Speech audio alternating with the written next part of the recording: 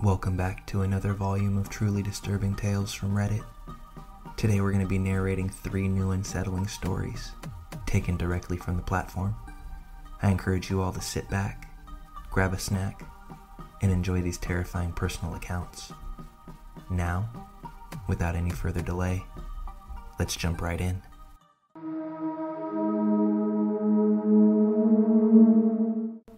So to start, I'm a transgender woman. I'm single, and I make my status as trans very clear on all my dating profiles, except Plenty of Fish, because they consider that to be talking about sex, and they will straight up ban you for it. So I state that instead, I'm a huge proponent of trans rights. So this guy messages me on POF. He lives about an hour away. Kinda cute, in a mildly creepy way. Like, something seems just a little off about him. But people can't help how they look. So I decided to give him a chance, just like I would want someone to do for me. I discover that he's a smoker, but he says he's trying hard to quit, and only does it when he's really stressed or upset. We have a nice conversation, and he finally asks for my number. Without thinking about it, I give it to him, but I tell him that I'm getting ready for my evening classes, so I'll be slow to respond. A few minutes go by, and I get, "Hi, it's username from POF." Now usually, I send a standard quick message. "Hi, it's Allie. So just to be clear, since my profile might be a little vague, I'm a transgender woman. I know that's not everyone's cup of tea, so if you're not interested, I completely understand." About 20% of the time, the guy isn't interested and gets rude and needs to be blocked. The other 80% is split between immediate inappropriate questions and dick pics, casual acceptance, or dead silence. But like I said, I was getting ready to go to class, so I hadn't even sent the message yet. A few minutes go by, and I'm about to text him my standard, when I get another text. "Who the fuck is full dead name? Why is he paying your cell phone bill?" Me. "Where did you even get that name?" Him. "Answer the question. Who is he?" I'm honestly stunned at this point. I realize he must have paid one of those shady websites that offer personal info for a fee. Well, if you must know, I'm transgender, and that used to be my name. I was about to tell you when you pulled that stunt. Please do us both a favor and lose my number. That's incredibly invasive of you, and I don't want to talk to you anymore. Do you still live at my address at the time? In hometown? I'm coming to see you so we can talk about this in person. Me lying. No, I moved a few months ago, and I'm getting ready to head out like I said. You need to leave me alone. Don't contact me again. Him. Since you have something to hide, I'm going to run a full background check on you. You lied to me, and I don't appreciate that. Me. I'm sending screen caps of this conversation, your POF profile and your photos to my 2 best friends who work in law enforcement in your town, and my ex-boyfriend who I'm still on good terms with, who works at the local sheriff's office. Don't text me again. I didn't hear anything else from him for a few weeks.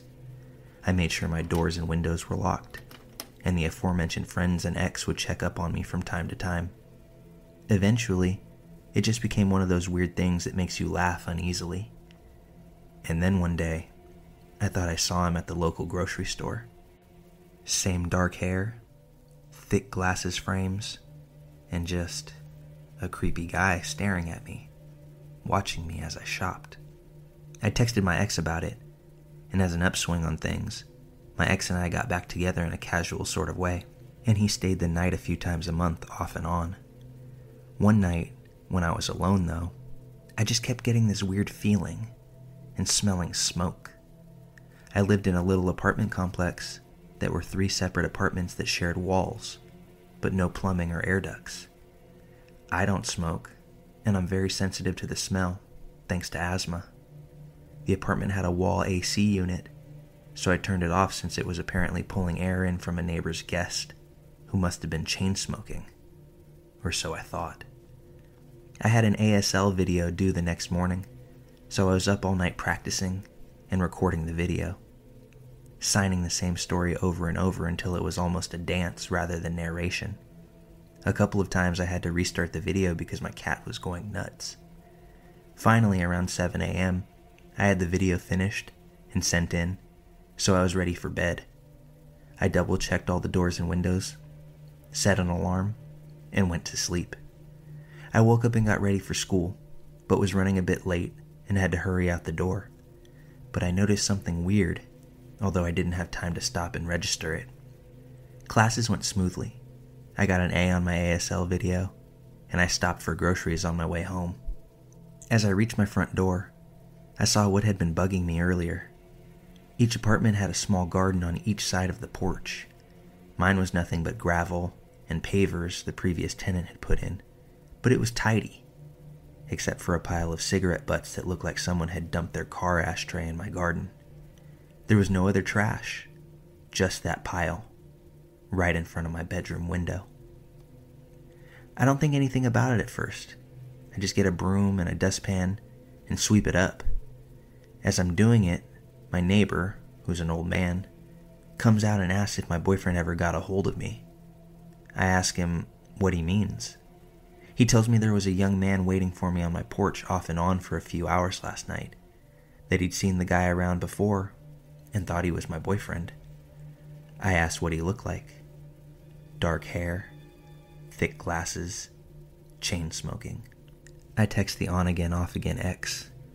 Cops take statements, and I give them the screenshots. I moved out of state a few weeks later for unrelated reasons, and have legally changed my name since, with closed records. I don't give guys my number anymore.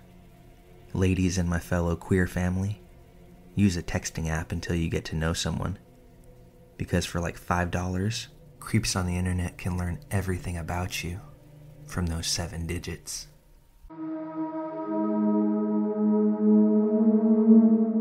When I was 19, in the early 90s, my brother and his wife were newly married and living in Baltimore. I was from Maryland, but had not yet spent time in that city.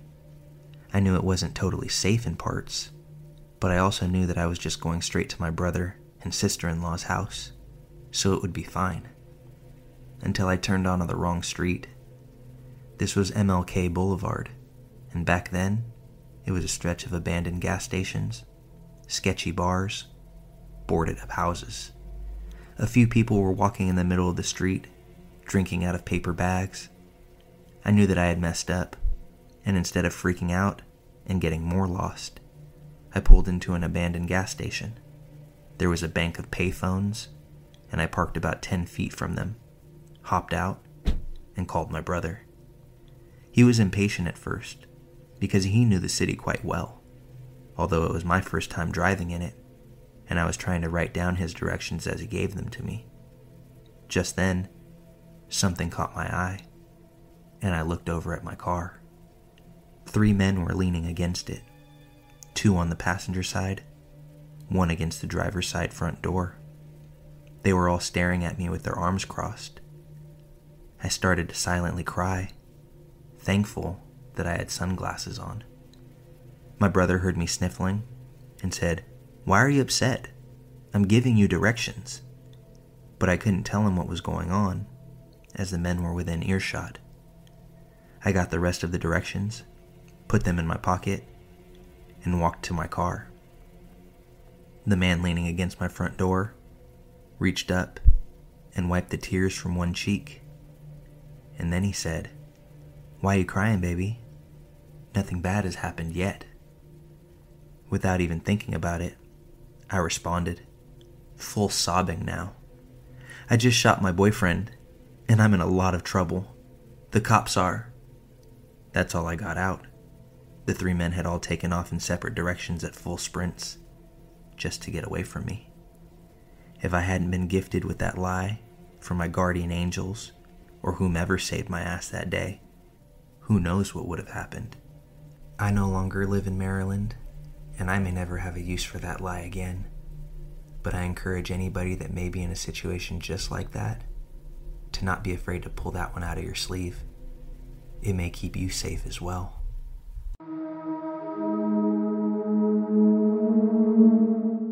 This was a long time ago, so the timeline might be a little bit off, and some details are a bit fuzzy, but I've written it out exactly as I recall it. In the early 2000s, my family was living in Europe, and in December of 2001, we were coming back home to Latin America for a Christmas vacation. My brother and I, both in high school at the time, and my dad were flying together from Paris to Miami. My dad was seated in business class, while my brother and I were in coach, sitting in the middle two seats of a middle row. The flight was pretty normal at first, absolutely nothing out of the ordinary. About 4 or 5 hours into the flight, I was reading a book, almost dozing off, when I heard a woman start to repeat the word "no" over and over. At first, it was real quiet, almost inaudible, but it quickly got very loud and urgent. Before I realized what was happening, she was screaming, "No, no, no," at the top of her lungs. I looked up and saw a flight attendant a few rows ahead of me, hunched over someone sitting on the window seat. My first thought was that a passenger was having a heart attack or some catastrophic health event, but her yelling was so unsettling that this couldn't be it. There was a strangely long delay in people's reactions. Nobody did anything. I completely panicked and froze in my seat. My brother, on the other hand, jumped out of his seat, jumped over the person sitting on the aisle seat to his right, and ran up to see what was going on. He was up there in a matter of seconds, and as he approached, suddenly everyone around us stood to see what was going on and or try to help. She kept screaming, and now she was struggling with this passenger. He was really tall, so tall that his whole head was visible over the back of the seat, and he had long, curly black hair. My brother came back to our row and said, "Something's wrong," before going back up to get a closer look. Passengers close to her began struggling with the guy as well. A bunch of people jumped on him and started pulling at him, and someone in the row behind him even pulled his hair back so hard that his face jerked towards the top of the plane. He let out a really loud moan, scream of pain, and then there was chaos. The aisles were so crowded that nobody could move. I saw a fire extinguisher being passed hand to hand from the back of the plane. I immediately thought there was a fire and that we were all going to die.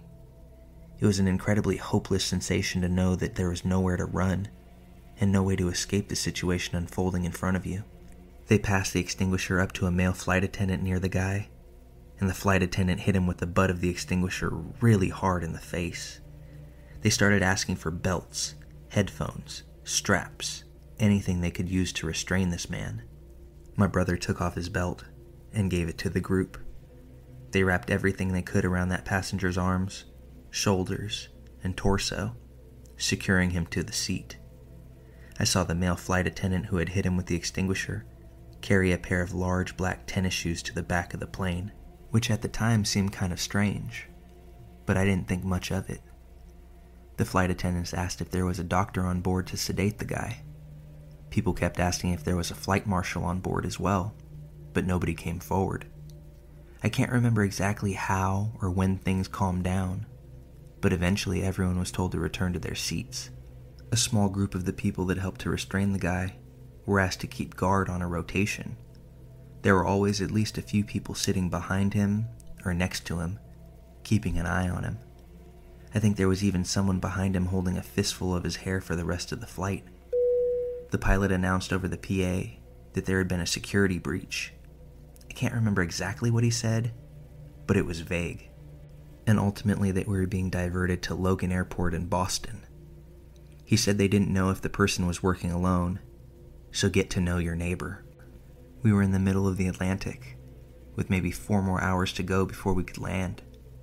Things were a bit ominous and tense, but for the most part, everyone tried to maintain a friendly disposition and stay in a good mood. Nobody knew what had actually just happened.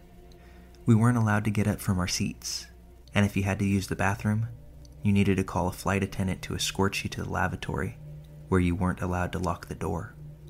I remember a grumpy old Frenchman, a few rows from us, got really annoyed after a while and kept getting up without permission just to annoy the flight attendants. They weren't happy.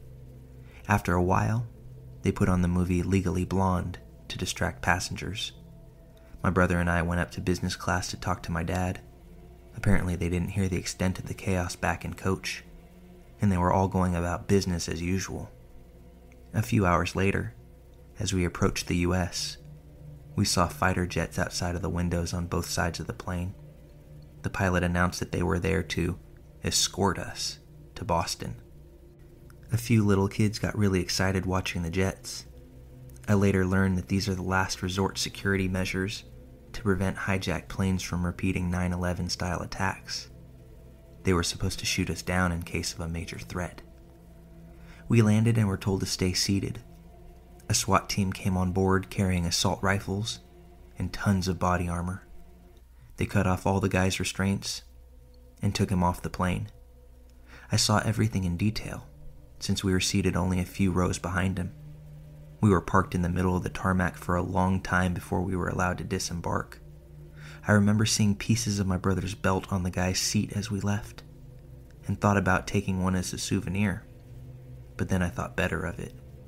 We were taken to a baggage claim area in Boston Logan Airport that was surrounded by a large metal fence to keep us all in one place. We were there for what felt like 3 or 4 hours, just waiting anxiously, and nobody would explain a thing to us. Passengers were getting really agitated, shaking the metal fences and yelling at airport personnel that this was inhumane treatment. There was no food, nowhere to sit, and children were crying all over. Dozens of people were trying to sleep on the baggage carousel. They finally ordered a bunch of pizzas and led us into a waiting area with actual chairs, where each passenger was interrogated by the FBI. They were astonishingly unfriendly. I guess they were trying to discern if the guy had any partners on board. They then shuttled us to our baggage, where security officers thoroughly hand-searched every single passenger's shoes, suitcases, and carry-on bags, while patting everyone down as well. We were finally allowed to make a phone call, and we called my mom. The rest of the family was completely hysterical. They had been watching the news all day and knew that a member of an Islamic extremist terrorist group had tried to blow up our flight with a bomb that he had smuggled on board in his shoe. We had absolutely no idea what had really happened up until this moment, as we were kept completely in the dark. It was a very strange sensation. Up until this point, my dad, brother, and I had actually remained pretty relaxed considering the circumstances, and were more annoyed about the inconvenient changes to our travel itinerary than the crazy experience on the plane. We had no idea how bad the security breach really was, and how close we came to being killed. After about 12 hours in Boston, we were put on another flight home. My brother made the mistake of giving a few interviews to CNN and other networks while we were in Boston, so when we landed in our small country, he was immediately swarmed by the press and gave a bunch of interviews despite being exhausted. I was happy to finally sit and relax with my family after the longest and most stressful trip of my life. We later learned that the bomber, Richard Reed, had actually tried to board the same flight on the previous day. He was detained and questioned by French security because of multiple red flags. He had no luggage and had purchased a one-way ticket with cash, and this caused him to miss his flight. They put him on the next day's flight and put him up in a hotel kind of far from the airport, since everything nearby was booked. The following day, it rained, and on the walk from the hotel to the airport, his shoes got wet. This very well might have been the reason that he had trouble lighting the wick in his shoe. His plan was to light it mid-flight. He waited until the passenger next to him went to the bathroom, and then he attempted to light his shoe with matches. The female flight attendant that first engaged him had smelled the matches and was walking up and down the aisle to look for the passenger who, she had assumed, was trying to smoke a cigarette. She saw him with his shoe in his lap and immediately tried to take it from him. They struggled, and he bit her hand. Reed is now serving 3 life terms in prison for his attempt. A few things that I'm incredibly grateful for from that flight: the quick and decisive actions of those attendants and the passengers aboard, as well as the inclement weather of France, knowing now that that's probably what saved us all from a fiery death above the ocean. Hey everybody, Malevolent here. I wanted to thank you all for taking time out to watch this and all the other videos on the channel. It's very much appreciated. And if you enjoy what we do here, please hit those like and subscribe buttons below. The support means a lot, and I'll be sure to keep the content coming. Thank you again, and I'll catch you on the next one.